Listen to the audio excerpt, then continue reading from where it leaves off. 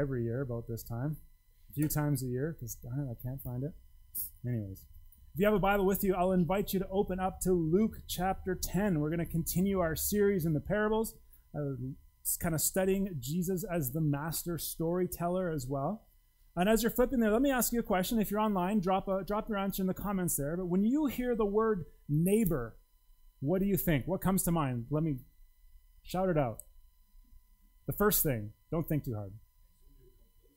Somebody who complains too much. That's interesting. Okay. I like that. A helper. Okay, you guys should talk and compare notes on what a neighbor is, maybe. Anybody else? A friend? Good.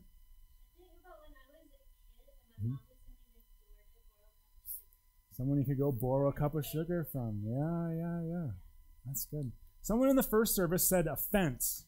And immediately it was like, we got to talk about this after. But the more I thought about it, I was like, okay, yeah, there's, a fence divides you from people. Maybe you fence around people that are, so I need to give Sam a call and have a chat with him and say, I was wrong and he was right, and these things happen. Some things that came to mind for me, or I'm sure there is a coffee shop called the Neighborhood Coffee Shop, right? I'm not sure where I picked that up from, but I'm pretty sure it exists. Mr. Rogers comes to mind, I think, right? Mr. Rogers' Neighborhood, Won't You Be My Neighbor? And naturally, of course, Wilson from the show Home Improvement, Heidi Ho, good neighbor. You can only see him over the fence about that high, right? Lots of things we think about when it comes to neighbors. Well, this morning we're going to look at the parable of the Good Samaritan. And as we've talked about in the past, we've defined a parable as this. It's a simple or practical story that illustrates for us a deep spiritual truth. Okay? It's a simple story that illustrates a deep spiritual truth. Now, I would suspect that many of you, if not all of you, have heard the parable of the Good Samaritan before. I remember watching it like a McGee and Me show like many years ago, 30-some years ago, where McGee was the Samaritan, I think. Anyways, little Christian kids cartoon kind of show, fantastic. But anyways, this might be maybe the most straightforward parable. Like a lot of them, you got to think about it a little bit and dig in. There may be some questions. And because we're 2,000 years removed from when Jesus told these stories, sometimes you have to work a little bit more to even get a simple understanding of a parable. This one might be the most straightforward to understand, but I think might be the hardest one to live out. Let me read it for us. Luke 10, I'm going to start at verse 25. Then an expert in a law stood up to test Jesus, saying, "Teacher, what must I do to inherit eternal life?" Well, Jesus responded and said, "What's written in the law? How do you read it?" And the expert answered, "Love the Lord your God with all your heart, with all your soul, with all your strength, and with all your mind, and your neighbor as yourself." Jesus said, "You've answered correctly. Do this, and you will live." Now, this is kind of bonus content before the parable. It sets up the parable. It's the reason Jesus told the parable. But it's important for us to see even the mood or the sense of what's going on as Jesus tells this story. So we read that an expert in the law stands up. This might have also been, in your translation, a scribe. This was someone that knew what we call the Old Testament better than anyone else. His entire life was devoted to studying and understanding the Old Testament and the law of Moses as a part of that. But we read too, when he stood up, he was skeptical of Jesus. He wasn't coming to learn from Jesus. He stood up explicitly to test Jesus. Now, let me suggest this is always a bad idea. It's okay to ask questions. It's okay to have doubts. It's okay to not understand everything. But if you want to stand up and go head to head with Jesus, it will not go well for you. And we will see that. But the question he asks in the test is the most important question anyone could ever ask. And Luke emphasizes it. In his writings, in the Gospel of Luke and in the book of Acts, it's repeated directly 4 times. More times it's hinted at too. How do I get eternal life? What do I have to do? It's the most important question. And eternal life is unpacked for us through the Gospels as heaven, as our forever life with God, life the way it's supposed to be, the way we were created to be in relationship with God and creation itself and others. It's life to the fullest extent possible. John in chapter 10, John 10:10 says, Jesus says, I've come to give you life and life to the full or abundant life. That's what's being asked of here. But again, look at this guy. He comes to test Jesus, but then look at the question he asks. If you can put the question back up there. What must I do to get eternal life? There's an underlying assumption, even in his question, that he and we have to earn this. What standard do I have to live up to, Jesus? How many good things do I have to do? How much good outweighs the bad? And I would suspect, I'll say I fall this way, but I would suspect you can identify with this. Many of us think this way more often than we realize, and definitely more than we want to admit. Jesus, I had a pretty good week. I read my Bible 4 times. I prayed 3 times. I didn't swear when that guy cut me off in traffic. So how am I measuring up to the eternal life standard? Right? We find ourselves thinking in a do this and don't do that kind of dichotomy because maybe then I can inherit eternal life. I had a conversation with someone this week. It's not unique. You've probably had this as well, where in the conversation they said, you know what, I feel like I want to know more of God, but I can't. My life is a disaster. I've done all these things. I'll just never get there.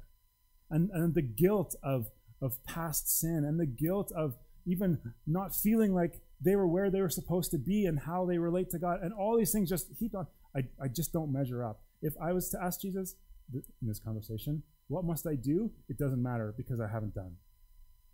And I think maybe it's unique to me and this person I was talking to. I think we all find ourselves there sometimes, right? I just don't know. Jesus turns the question around. He asks this expert of the law. He says, well, you're the expert. You tell me. What does the law say? He points him back at what he's devoted his life to studying. How do you read it? And as a bit of an aside, it's important for us to note that Jesus is a Bible guy. Jesus doesn't say to him, well, let's go down to the local bookstore, or let's pull out our phones and check out Amazon and pick up the latest philosophy textbook. Let's not see who's written the top 10 self-help books. Let's not see any of this. He goes right back to the Bible. If we want to find the answers to life's most important questions, we'll find it in the Bible. And for those of us who find the Old Testament hard, Jesus points them to the Old Testament. So if Jesus trusts the Bible, we can as well. And the lawyer's good. The lawyer is good at his job. He has studied well. He's maybe ready for the answer. Maybe he's heard Jesus teach about this before, and so he's trying to trick him and trap him. But he knows the law. And he answers. He says, well, love the Lord your God with all your heart, with all your soul, with all your strength, with all your mind, and your neighbor as yourself. That's what the Shema of Deuteronomy 6 says. That's what Leviticus tells us. He sums up the law perfectly. Jesus says, you're right. You got it. You know the answer to your question. Now go do it. And do it perfectly is implied. And do it every day, not just once. This obedience thing, this is a continual loving the Lord with all your heart, soul, mind, and strength. You don't just hit it one day, check the box, and you're in. He says, listen, if you perfectly obey all of God's commands, which are summed up here, you will have eternal life. Does anybody see a problem cropping up with this answer? I haven't done it. Trevor, I guess you haven't, because that was the answer you gave, right? We can't do it. It's an impossible target for us. Nobody ever, except for Jesus, has done this. And so we are all guilty, and we cannot have eternal life on our own. And so I suspect, and I think we can reasonably assume this from the text, the lawyer here, the expert, starts to squirm a little bit, because he's a smart guy, and he knows that he knows this stuff, but he's not living it out either. And so this little exchange between Jesus and the expert in the law reminds us again that the law of Moses wasn't given as a checklist to make us righteous. It was given to us to show us how sinful we are and that we need a Savior. Paul would later in the New Testament, would tell us that the law was written not to make you righteous, but to show you that you need a Savior. That's the point. And so I bet in this interaction again and again, we know that the lawyer started to feel guilty. He started to realize, okay, I got the answer right. My head knowledge is right. My life doesn't live up there, so something's got to change. And so he asked a follow-up question, and the text tells us, so in order to justify himself, wanting to justify himself, he asked the follow-up question, Jesus, who is my neighbor? He knew he couldn't do what he had to, so he tried to lower the bar. Guess what? We find ourselves here often too, don't we? He says, yeah, but Jesus, who's my neighbor? And he had a definition in mind of who his neighbor was. He was just, so Jesus, you back me up here. Hopefully you back up my definition of neighbor, because that would go well for me. But often we too, when we come to the hard parts of the Bible, we ask the follow-up question too. Yeah, but Jesus, this was 2,000 years ago. I'm in Canmore in 2022. Surely we can kind of define that a little bit different for our age. Yeah, but Jesus, everybody's doing this thing now, so it must be good. Yeah, but Jesus, she tempted me to be a part of this. Jesus, he tempted me to be a part of this thing. I was just born this way, Jesus. This is just who I am, Jesus. Surely you can't mean that for me, because this is me. But here's the thing. I suspect, even if some way, shape, or form, I could get Jesus to lower that bar to some level where I thought I could do it, somehow I'd still find a way to slink underneath it and still miss the mark. One writer said, talking about this lawyer who wanted to justify himself, said, this is what people do when they see that they've broken God's law. They look for a way out. They look for an excuse. They look for a loophole. Some way to say that they're not that bad and God should cut them some slack.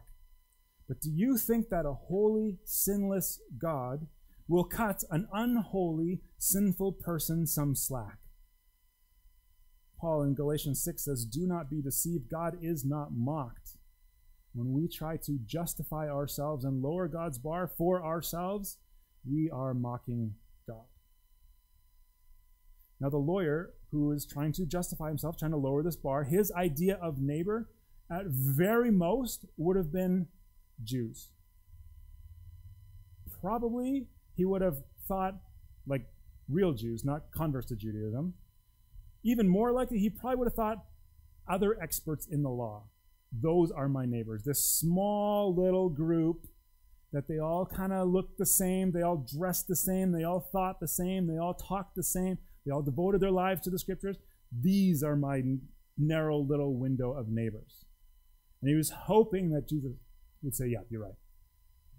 But Jesus takes this category and he radically blows it up. So the question we're coming out of this text is, who is your neighbor? And how are you called to love your neighbor? So let's see what Jesus says. Here's the parallel. Jesus took this question, the question of, and who is my neighbor? And he said, a man was going down from Jerusalem to Jericho. And I think we can assume that everyone that heard him talking pictured this traveler as a Jew. They all would have known this was a dangerous road. They all would have immediately in their minds thought, I know that road. Shouldn't be on that road probably. But okay, tell us the story. Man was going from Jerusalem to Jericho, and he fell into the hands of robbers. And they stripped him, and they beat him up, and they fled, leaving him half dead. Now a priest happened to walk down that road, happened to be going down that road, and when he saw the man, he passed by on the other side.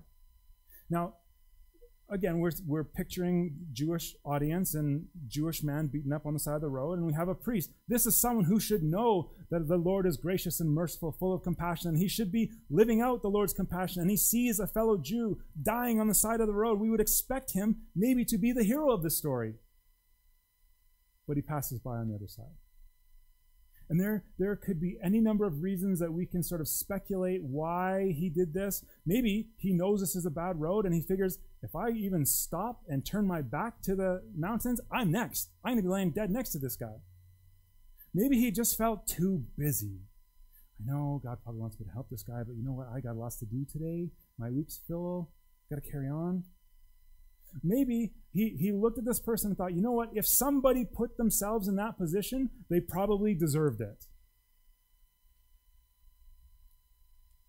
He would have also known as a priest that if he touched blood or a potentially dead body, he would have defiled himself and would have had to step out of service for a time, kind of quarantine for a time. And so maybe he thought, well, I could help, but I've got church this week, so I don't want to disappoint the people in church by not being there, so I'm just going to hope someone else does something. He chose religion over people. Again, all of these things are sort of speculative, but they could all be, and I hope that every one of us finds ourselves maybe in one of those speculations, because Jesus told this story that way for a reason. Man, I've walked by someone hurting and done nothing. I've thought these things. He continues, Jesus does. In the same way, a Levite, when he arrived at the place, saw him, and he passed by on the other side. Here's another well-educated, upper-class Jew who knows what the Bible says. He at least, it seems, comes close and maybe like, hey, you good? And then carries on. But he walked away. Jesus continues. But a Samaritan on his journey came up to him.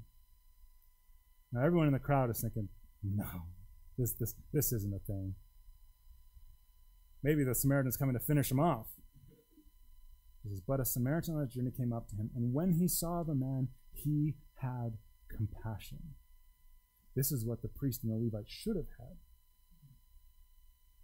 He went over to him, he bandaged his wounds, and he poured on olive oil and wine, the medical treatments of the day. Then he picked him up and he put him on his own animal and brought him to an inn, and he took care of him. The next day he took out 2 denarii and he gave them to the innkeeper and said, take care of him, and when I come back, I'll reimburse you for whatever extra you spent. Jesus turns to the lawyer, to the crowd. He says, now which of these 3 proved to be the neighbor to the man who fell into the hands of robbers? Who is the neighbor? And the lawyer says, the one who showed mercy to him. Jesus said, now go and do the same. Now again, we need to make sure we understand what the original hearers heard here. Of the 3 people that passed by the hurt man, the only one that should have maybe had an excuse to walk by was the Samaritan. To say that the Jews and Samaritans were enemies in those days is a vast understatement. They had a horrid history that dated 700 years earlier.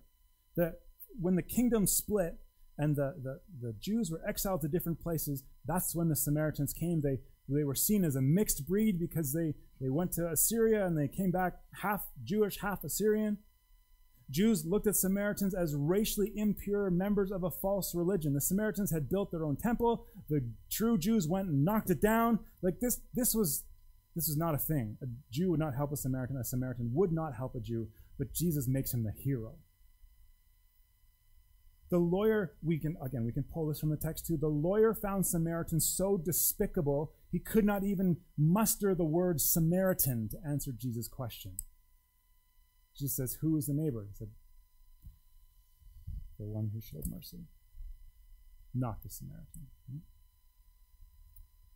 So here's the point of the parable, right? We want to make sure we hear it as the original hearers heard. We want to find the main point.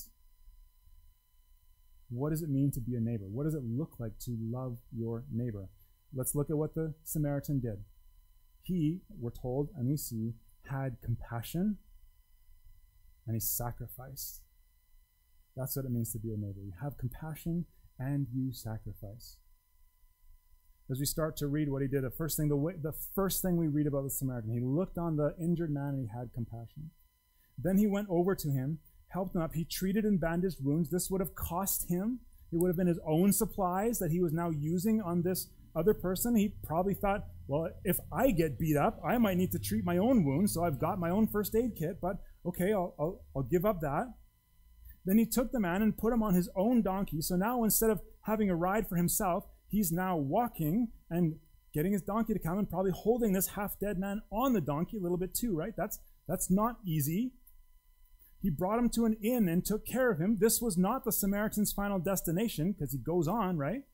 So it has now cost him more time, and is costing him money to put him here. And also, imagine if you are a hated Samaritan walking into a potentially Jewish village, and you've got a beaten up Jew on your animal, what do you think the town's going to think about you? Right? Like, that could have cost him there too, but he knew what he had to do. He spent the night. He probably wasn't planning on spending the night there. He paid the innkeeper out of his own wallet. He didn't like say, okay, so do you have anything back home that you can pay for this later? But no, his own wallet, 2 days' wage, 2 denarii, 2 days' wage. This was probably enough to cover expenses for maybe 4 weeks or so. And then he told the innkeeper, if it takes more than 4 weeks, I'll settle up. I'm good for it. So what did he do? He ultimately showed love and compassion and sacrifice. And Jesus tells the lawyer, and he tells us, go do the same thing. This is what it means to follow me. We said to understand parables, we want to listen for what the original hearers heard. We want to look for the main point. We don't want to overcomplicate parables. Parables are simple stories illustrating deep truths. Don't overcomplicate it. And then let the truth challenge us. I don't like this step, because it means I gotta do something with this now, right? See, following Jesus, being a part of the Christian life, living the Christian life, means loving God and loving our neighbor, which means showing compassion, which means sacrificing, which means putting ourselves potentially in uncomfortable situations. So here's where it really hits. How's that going for you? How's that going for us? One pastor in the States says this: the lawyer in the parable here, never in his wildest dreams that God would define neighbor, because he knew he had to love his neighbor, never in his wildest dreams thought that God would define neighbor as a hurting man in a rough part of town from a different ethnic group who needed compassion. Every possible boundary he had set up as neighbor, Jesus just blew it all out of the water. Another writer said, it's not uncommon for us to love the idea that you love people. And I think we probably get this, right? My email signature says, love God, love people, right? I get it. But it's not uncommon that we love the idea that we love people rather than actually loving people themselves. Because darn it, people are messy and inconvenient and sometimes offensive. It's a lot easier to have a head-level love. But do we really sacrifice? I was talking with a friend earlier this week and saying, well, I'm going to preach this passage and wrestling through this thing. I was like, it's easy for me. He works for the Dream Center, like a recovery shelter in Calgary. It's like, it's easy for me to think I love people because I write you a check. But I'll let you deal with the messy people. Right? That's not what Jesus calls us to. Do we have faces in our minds of who we are sacrificing for? I've wrestled with this.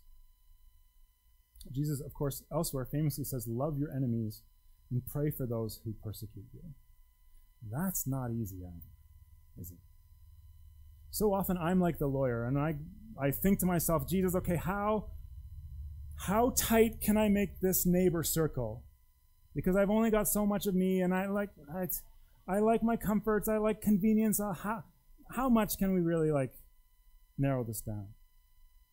But Jesus teaches us that to love your neighbor means thinking way beyond the people that live on the other side of the fence, that live on the same street that you might borrow an egg or a cup of sugar from, way beyond people who look like me, talk like me, think like me, view the world like me. It goes way beyond any boundary that you and I can set up for people, beyond race and nationality and religion and financial or educational status, or how pertinent in our town this last week or so, it goes beyond gender, it goes beyond gender expression, it goes beyond all of these things. We're called to love everyone because every single human being has been created in the image of God And that's where their value comes from.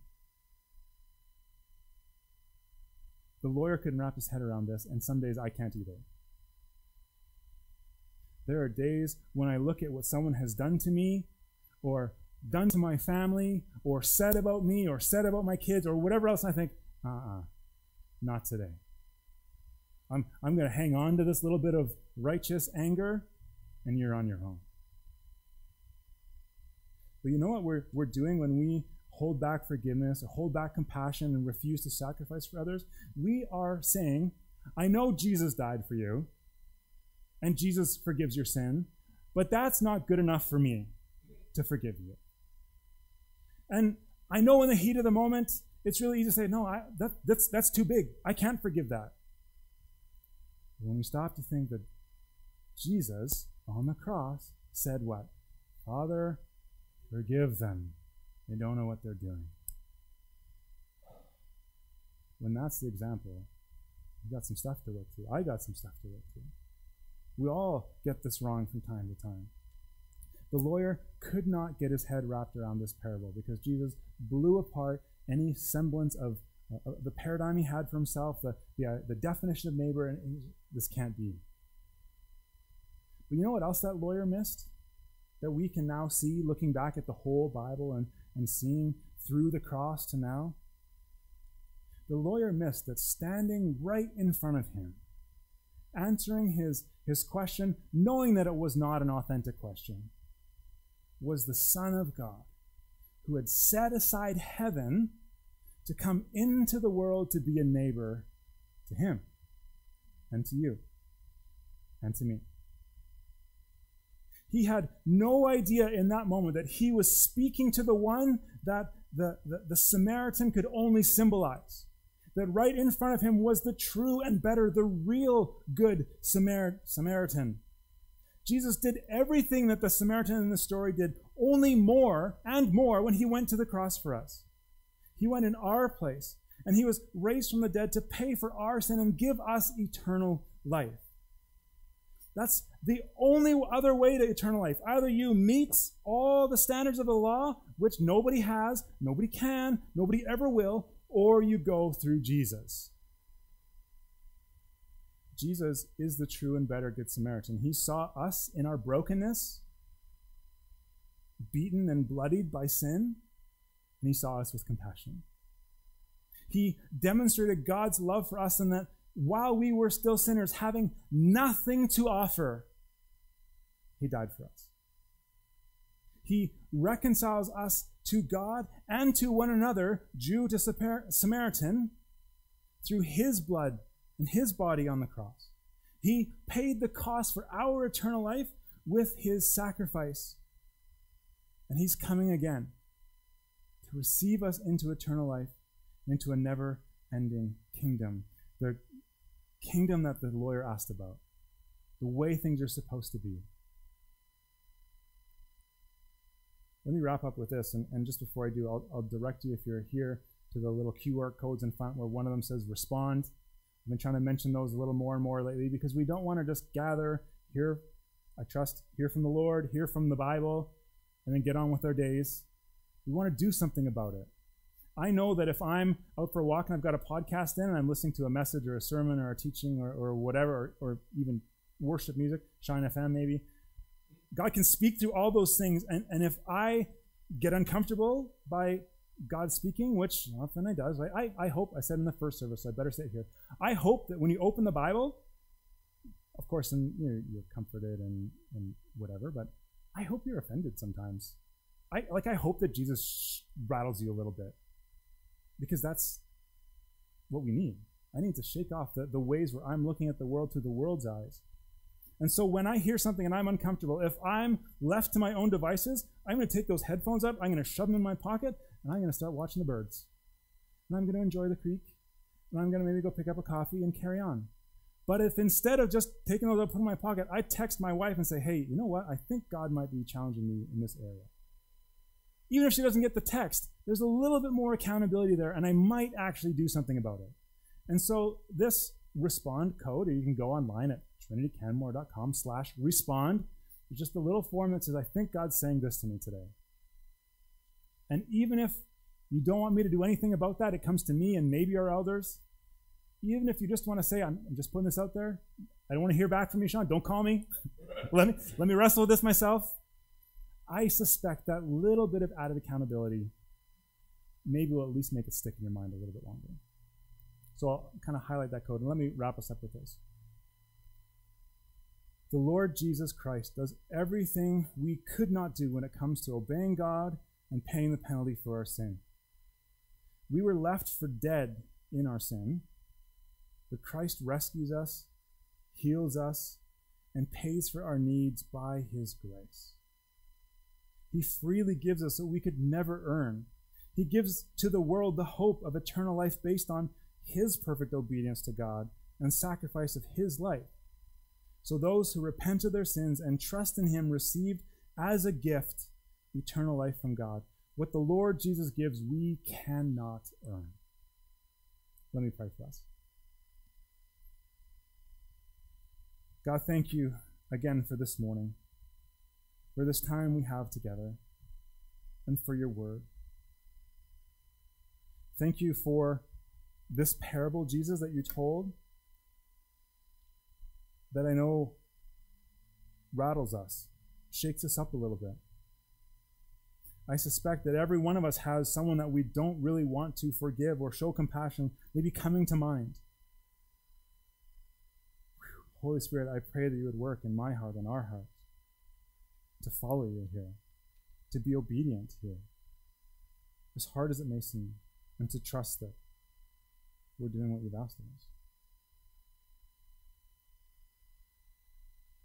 Jesus, thank you that you did come and you did everything needed to draw us back into the family, to bring us eternal life, that you lived perfectly, that you obeyed the Father perfectly. And you showed us how to relate to God and to one another and to creation, and that even though you had done absolutely nothing wrong, you went to the cross to pay the price for my sin and for our sins. And on the third day, you were raised to life again, conquering Satan, sin, and death so that we can be called children of God. May we never tire of hearing that story. May we give our lives to you because of it. In Jesus' name we pray.